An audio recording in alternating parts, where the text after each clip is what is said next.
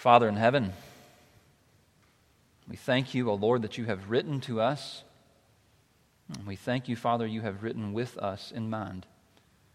We pray, O Lord, that you would use your word to speak to our hearts and to comfort them, to give them joy, to assure us of your promises. We pray in Christ's name. Amen.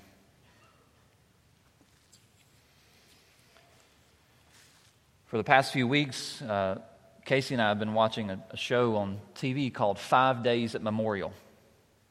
And the show kind of centers around the event of Hurricane Katrina hitting New Orleans back in 2005. And the event takes place, all the filming is done inside of this hospital in downtown New Orleans. And so when the hurricane's coming towards New Orleans, they're thinking, we need to get stocked up on water and food and so on and so forth. And so they do. No one really expecting the hurricane to be quite as bad as it actually was. So the show goes on, and the hurricane finally hits, and eventually the hospital becomes full from people off of the streets. Flooding starts, the power goes out, and all the supplies is left down in the basement where there's 4 feet of water. And so the show each episode centers around an event that just makes you say, what in the world is happening? It captures the response of the people where ordinary life just goes out of the window, and things that we take for granted, such as power, that run ventilators and other medical devices that they would need. Those things go out of the picture. And as each thing happens, and as these people are stranded in the middle of New Orleans with no way to get out and no help to come for them, and their lives keep falling apart, it's as if the show just keeps asking the question, what are we going to do now? Characters, when these things happen, they ask, what are we going to do now? They look to their leaders, of which there was none. What are we going to do now? Right? Their lives are literally deteriorating before their faces. And their patients' lives, which they can't help, are deteriorating before their faces. And they keep asking the question, what are we going to do? Their lives were falling apart. And they didn't know what to do. And perhaps that has happened to many of us. Perhaps it may happen in the future, not necessarily maybe getting stuck in the middle of a giant city with a Category 3 hurricane. But the events that cause us to ask the question, what are we going to do now? The events that make it feel like my life is falling apart. My whole world is falling apart right before my face. What am I going to do? What do we do when life falls apart? Though we don't really realize it until about halfway through the chapter, that statement, right, my world is falling apart, my life is falling apart, captures 1 Kings chapter 12. Though we don't really realize it until we get down into verses 20 and following, that's what's really happening in Israel. Life is literally falling apart. Well, how is it falling apart? Well, the issue at hand begins in verses 1 through 5. Solomon has passed away. Rehoboam, we're told in chapter 11, verse 43, is given the throne. He's king now over all Israel. And so verse 1, he goes to Shechem for his official coronation. And while he's there, the people of Israel choose this period in time, this point in time, to come to Rehoboam and ask him, will you please not make our lives miserable? Now, they literally ask, please, will you have mercy on us, unlike Solomon your father? Which kind of gives us a glimpse back into the end or the tail end of Solomon's leadership of king of Israel. right? One that was harsh and one that was defined by the slavery of the people. And so the people of Israel come with Jeroboam as their spokesperson, having returned from Egypt. Rehoboam, will you please consider not making us work as hard, not using us as slaves during your kingship? Verse 4, your father made our yoke heavy. Now, therefore, lighten the hard service of your father and his heavy yoke on us, and we will serve you. So Rehoboam, you don't have to be a perfect king. Just lighten the yoke, and we will serve you. And so Rehoboam responds, okay, give me 3 days. Let me think about it. During those 3 days, Rehoboam goes to take counsel. He goes to 2 different groups. The first group is this group of older men, wise men who had sat in the courts of Solomon, the wisest man on the face of the earth aside from the Lord Jesus Christ. Right, these old men who had watched Solomon deal with the people of Israel in wisdom. And he asked them, how do you advise I handle this situation? And the old men tell him very, very frankly and very clearly, well, just don't abuse them and they will serve you forever. Right? Don't make them your slaves and they will be faithful to you. The other group that Solomon consults is the young men. The text literally says the men that he grew up with. Right? The men that he ran around with throughout his life as his dad was king of Israel. He got to do all sorts of different things. His buddies that he's grown up with. And he asked them the same question. What do you think I should do with the people of Israel? How do you think I should respond to their request to not make them or continue to make them slaves? Verse 10, and the young men who had grown up with him said to him, thus shall you speak to this people who said to you, your father made our yoke heavy. Right, say to them, my little finger is thicker than my father's thighs. And now, whereas my father laid on you a heavy yoke, I will add to your yoke. My father disciplined you with whips, but I will discipline you with scorpions. Right? They tell him not to slacken up on the people, not to be easy with the people, not to treat the people as the people of God, but to continue and be even more harsh than Solomon his father. And what happens? Verses 12 through 15. Jeroboam, people of Israel, come back to Rehoboam on the 3rd day. And what does Rehoboam decide to do? He takes the counsel of the young men. Right? Rehoboam's foolishness is demonstrated by the advice that he takes from the young men, the advice that centers around pride and arrogance and immaturity and shows Rehoboam not to be the new Moses who's going to lead the people out of slavery even in their own land, but instead to be an even harsher Pharaoh here in the land of Israel. Right? Rehoboam shows his cards, right? He shows himself to be a foolish man, an immature man, and quite honestly, a terrible leader.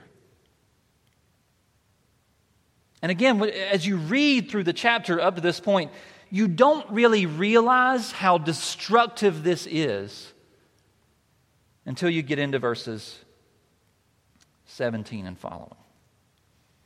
Really, verse 16 and following. Right? Rehoboam has just demonstrated for us, if Solomon demonstrated, at least in his early years, what a wise king of Israel was to look like, Rehoboam demonstrates for us in just a matter of a few verses what a foolish king looks like. And the result of that, right, it doesn't seem like a big deal, right? Just a foolish king can be fixed, sure. Actually, no. In verse 16, what's the result of Rehoboam's foolishness? When all Israel saw that the king did not listen to them, the people answered the king, what portion do we have in David? We have no inheritance in the son of Jesse. To your tents, O Israel. Look now to your own house, David. And so Israel went to their tents. And the author goes on to describe a nation that is no longer united under one king. But it describes 10 of the tribes abandoning the kingship of the son of David, Rehoboam, and only two of the tribes remaining under Rehoboam's kingship. But it's crazy to think how just one foolish king could lead to a split in the kingdom. Right? Israel's world, we kind of don't really feel this very much, but we should. Israel's world has just fallen apart. Right? Hundreds of years settled in the land of Canaan together as a united nation, gone in the blink of an eye. Right? 80 years under David and Solomon of this strong kingdom, and during Solomon's reign, raised up to be one of the most powerful nations on the earth, gone within the blink of an eye. All because of testosterone. But how did we get here?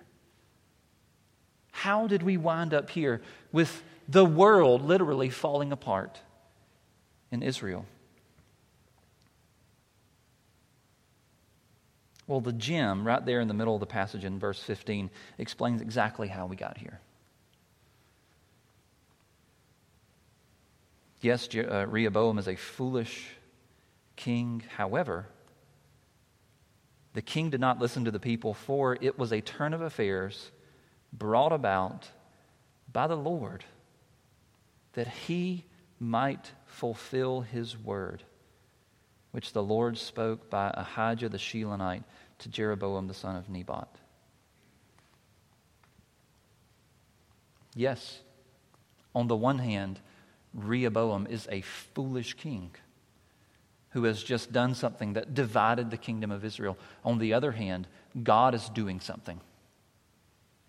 Right? On the other hand, God is doing exactly what he told Solomon that he would do in chapter 11. What we realize in verse 15 is that even though it feels like the kingdom of Israel is out of control and spinning out of control like with no one at the wheel, we realize no, God is at the wheel.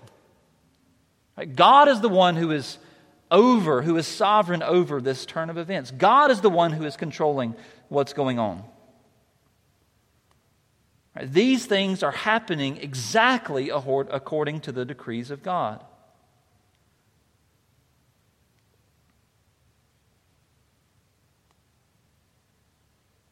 It's kind of like a free fall.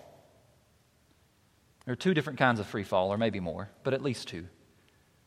There's that free fall that happens when people jump out of an airplane with a parachute on their back and they wait 5 minutes until they get the right altitude and they pull that string and a parachute happens, right? It's that time between when they jump out of the airplane and when that parachute catches air and they slow down and eventually hit the dirt.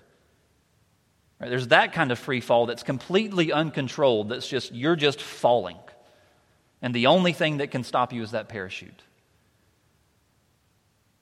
But there's another kind of free fall that you experience at the top, between the top of that big, giant roller coaster and the bottom where it turns up.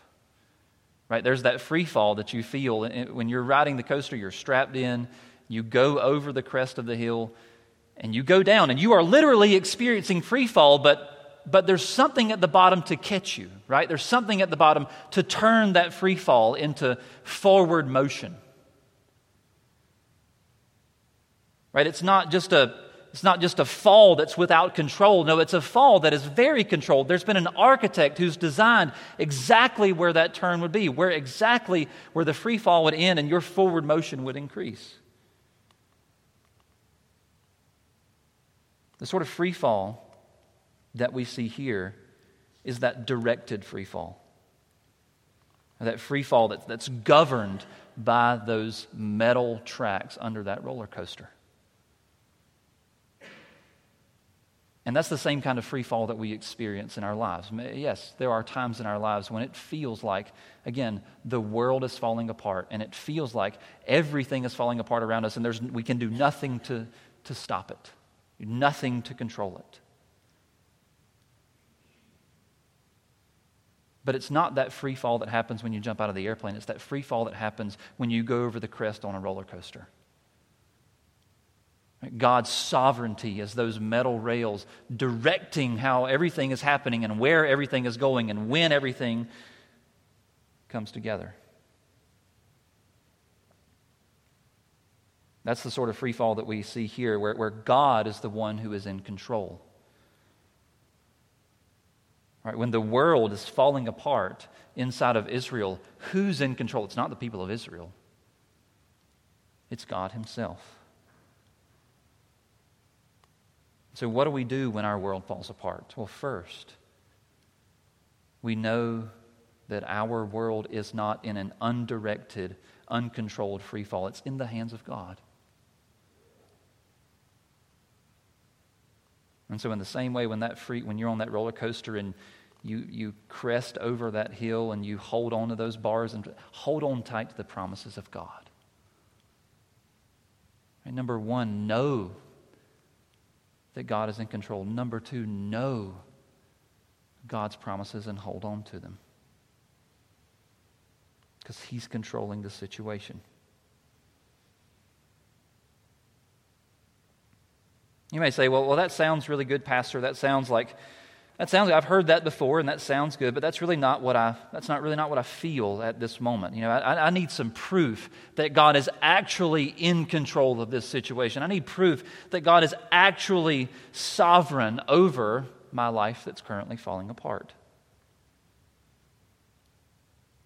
Well, there's proof here in the text of how God takes care of His people. In verse 21, Rehoboam came to Jerusalem, obviously not learning from his mistake that he's just made in Shechem. Rehoboam came home to Jerusalem, and what does he do when he gets home? He says, it'd be a great idea if I assembled 180,000 soldiers and went to war with the northern kingdom. That would fix everything. Again, we see Rehoboam's foolishness. Rehoboam, in this action, is planning for destruction, and the author of Kings is kind of bringing this out for a purpose. Right, that number, 180,000, is not an insignificant number, because if you remember, way back in chapter 5, verses 11 and 13, we were told of how Solomon was going to construct the temple and everything around it. And the author tells us in chapter 5, verses 11 and 13, that there were 180,000 workers that Solomon used to construct the temple of the Lord and His house that he also built. So we have 180,000 in chapter 5 using to construct the temple of the Lord for the worship of the people, versus Rehoboam here in chapter 12 with 180,000 people ready to destroy the entire nation. And so when we get to the end of verse 21 and we're actually feeling the text and we're kind of in with what's going on, we say to ourselves, surely not. Surely He's not going to start a civil war in the midst of the people of God. Surely not.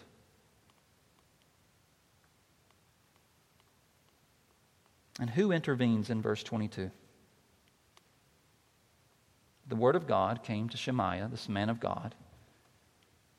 Say to Rehoboam, the son of Solomon, the king of Judah, to all the house of Judah and to Benjamin and to the rest of the people, thus says the Lord, you shall not go up or fight against your relatives, the people of Israel. Every man return to his own, for this thing is from me. And who intervenes to protect, to keep the kingdom from falling to pieces all the way? Right? Who stops the destruction in its tracks? Well, it's not some brave somebody. The king didn't change his mind. No, God Himself intervened. God intervenes through the prophet, and they actually listen. Right? They listened to the word of the Lord and went home again according to the word of the Lord.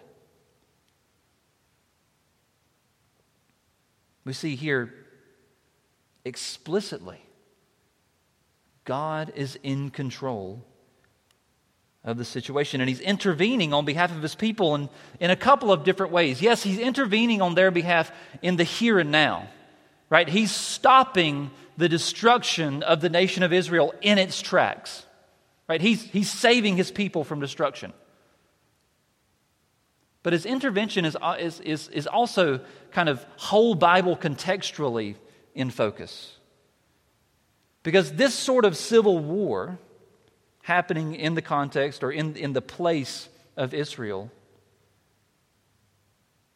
brings into question 2 Samuel chapter 7, right, where God promised to David that he would always have a son on his throne. Right, how is the throne even going to exist if a civil war breaks out in the people of Israel? The author kind of brings this to the surface as David's name is mentioned 4 times in verses 16 to 20. Right? What about David? What about God's promises to David? What about those promises? Don't they still have to happen, or is God going to shrink back on his word? No, God intervenes. God saves the people, and he remains faithful to his promises. He stops the destruction in its tracks. When God's describing who he himself is to Job at the end of the book of Job in chapter 38, he answers who he is, kind of related to different elements in the world. It starts with the whirlwind, and then in verse 8, he picks up on the sea, right? Who shut the sea with its doors when it burst out from the womb?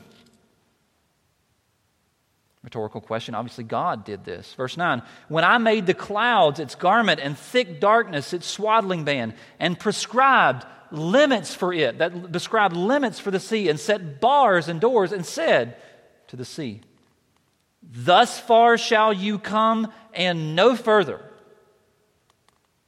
and here shall your proud waves be stayed.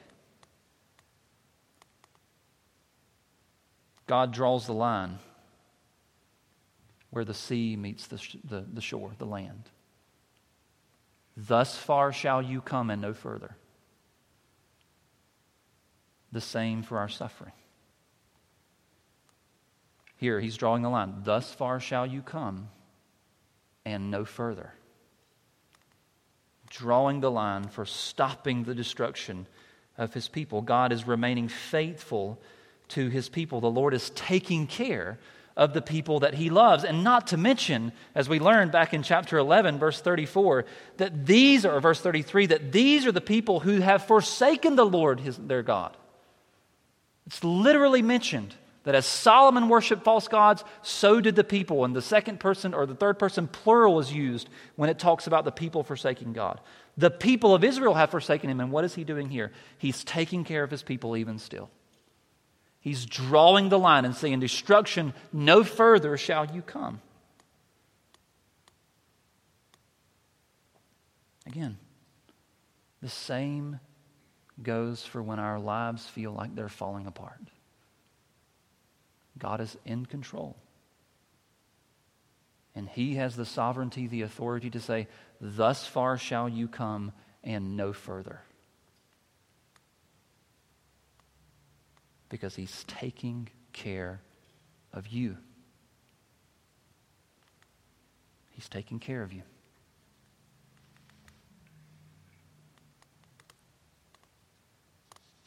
So what do we do when our lives feel like they're falling apart? Number one, we know that God's in control. Number two, we know that he's taking care of us. Number three, how do we respond? What do we do with those two truths? What do we do with the fact that we know that God is in control and we know that God is taking care of us? How do we respond to that? Well, the answer to that question comes first in the negative.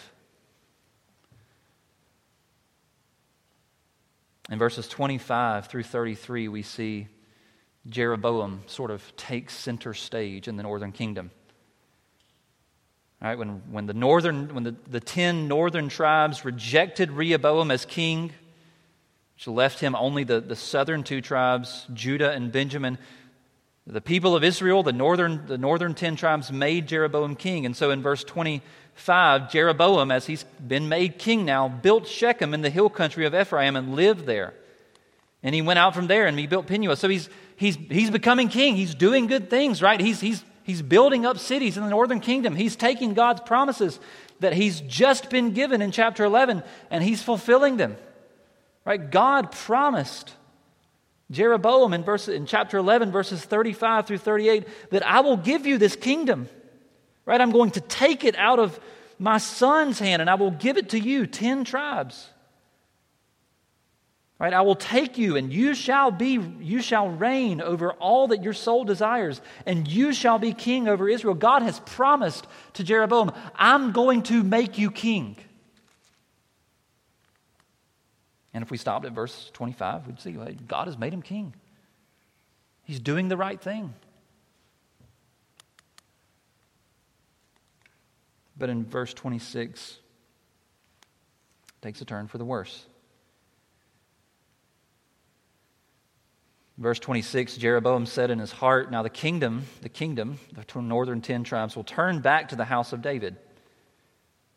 Right? He's afraid that the people are going to turn to Rehoboam instead of uphold him as king. And so what's his solution?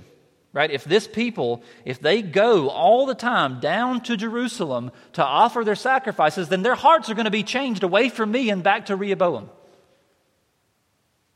Easy solution. Number 1, build golden calves. Hadn't seen that one before, have we? Build calves of gold. 2 of them exactly in verse 28. And so Jeroboam's made for himself the object of worship, right? Not only that, but in verse 31, he appoints for himself his own temples, or he makes his own temples and appoints himself priests. He made temples on high places and appointed priests from among all the people, not Levites, but all the people.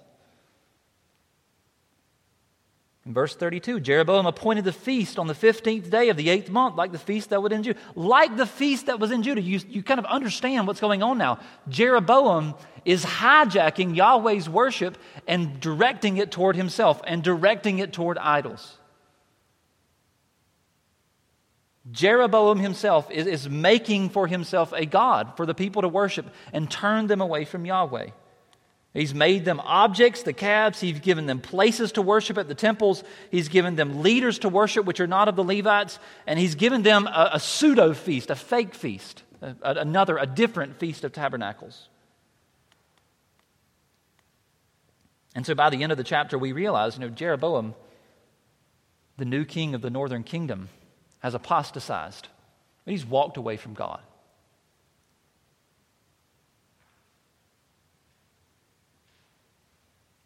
From this point forward, we realize that Israel never recovers from this. The northern kingdom never recovers from Jeroboam's acts.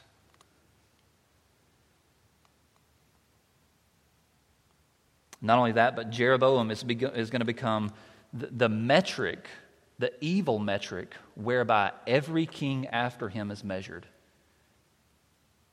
Either he was more evil than Jeroboam, or he was not as evil as Jeroboam. He's going to become the evil metric whereby every king in the northern kingdom is measured hereafter in the book.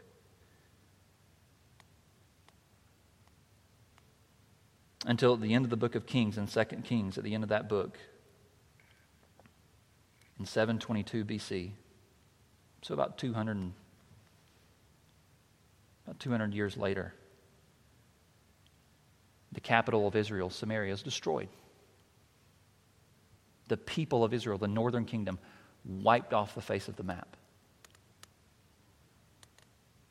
And again, you kind of wonder, how did we go from 1 Kings chapter 10, where the people of where Israel was ranked among the world powers, to 1 Kings chapter 12, where we have a split kingdom and 2 kings that are headed towards destruction? It's quite easy to see where Jeroboam went astray.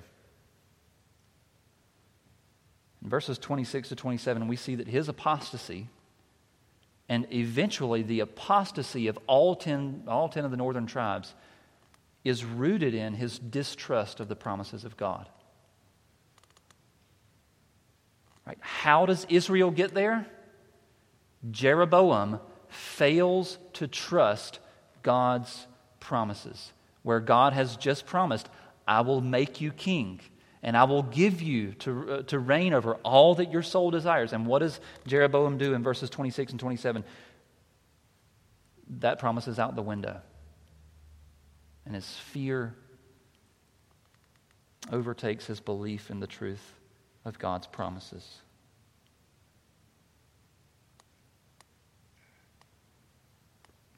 Brothers and sisters, when our lives are falling apart, running away is not the answer.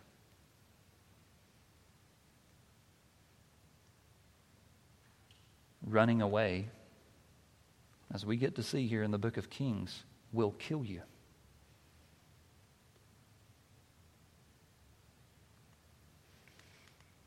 Instead, might I suggest that you run to Christ.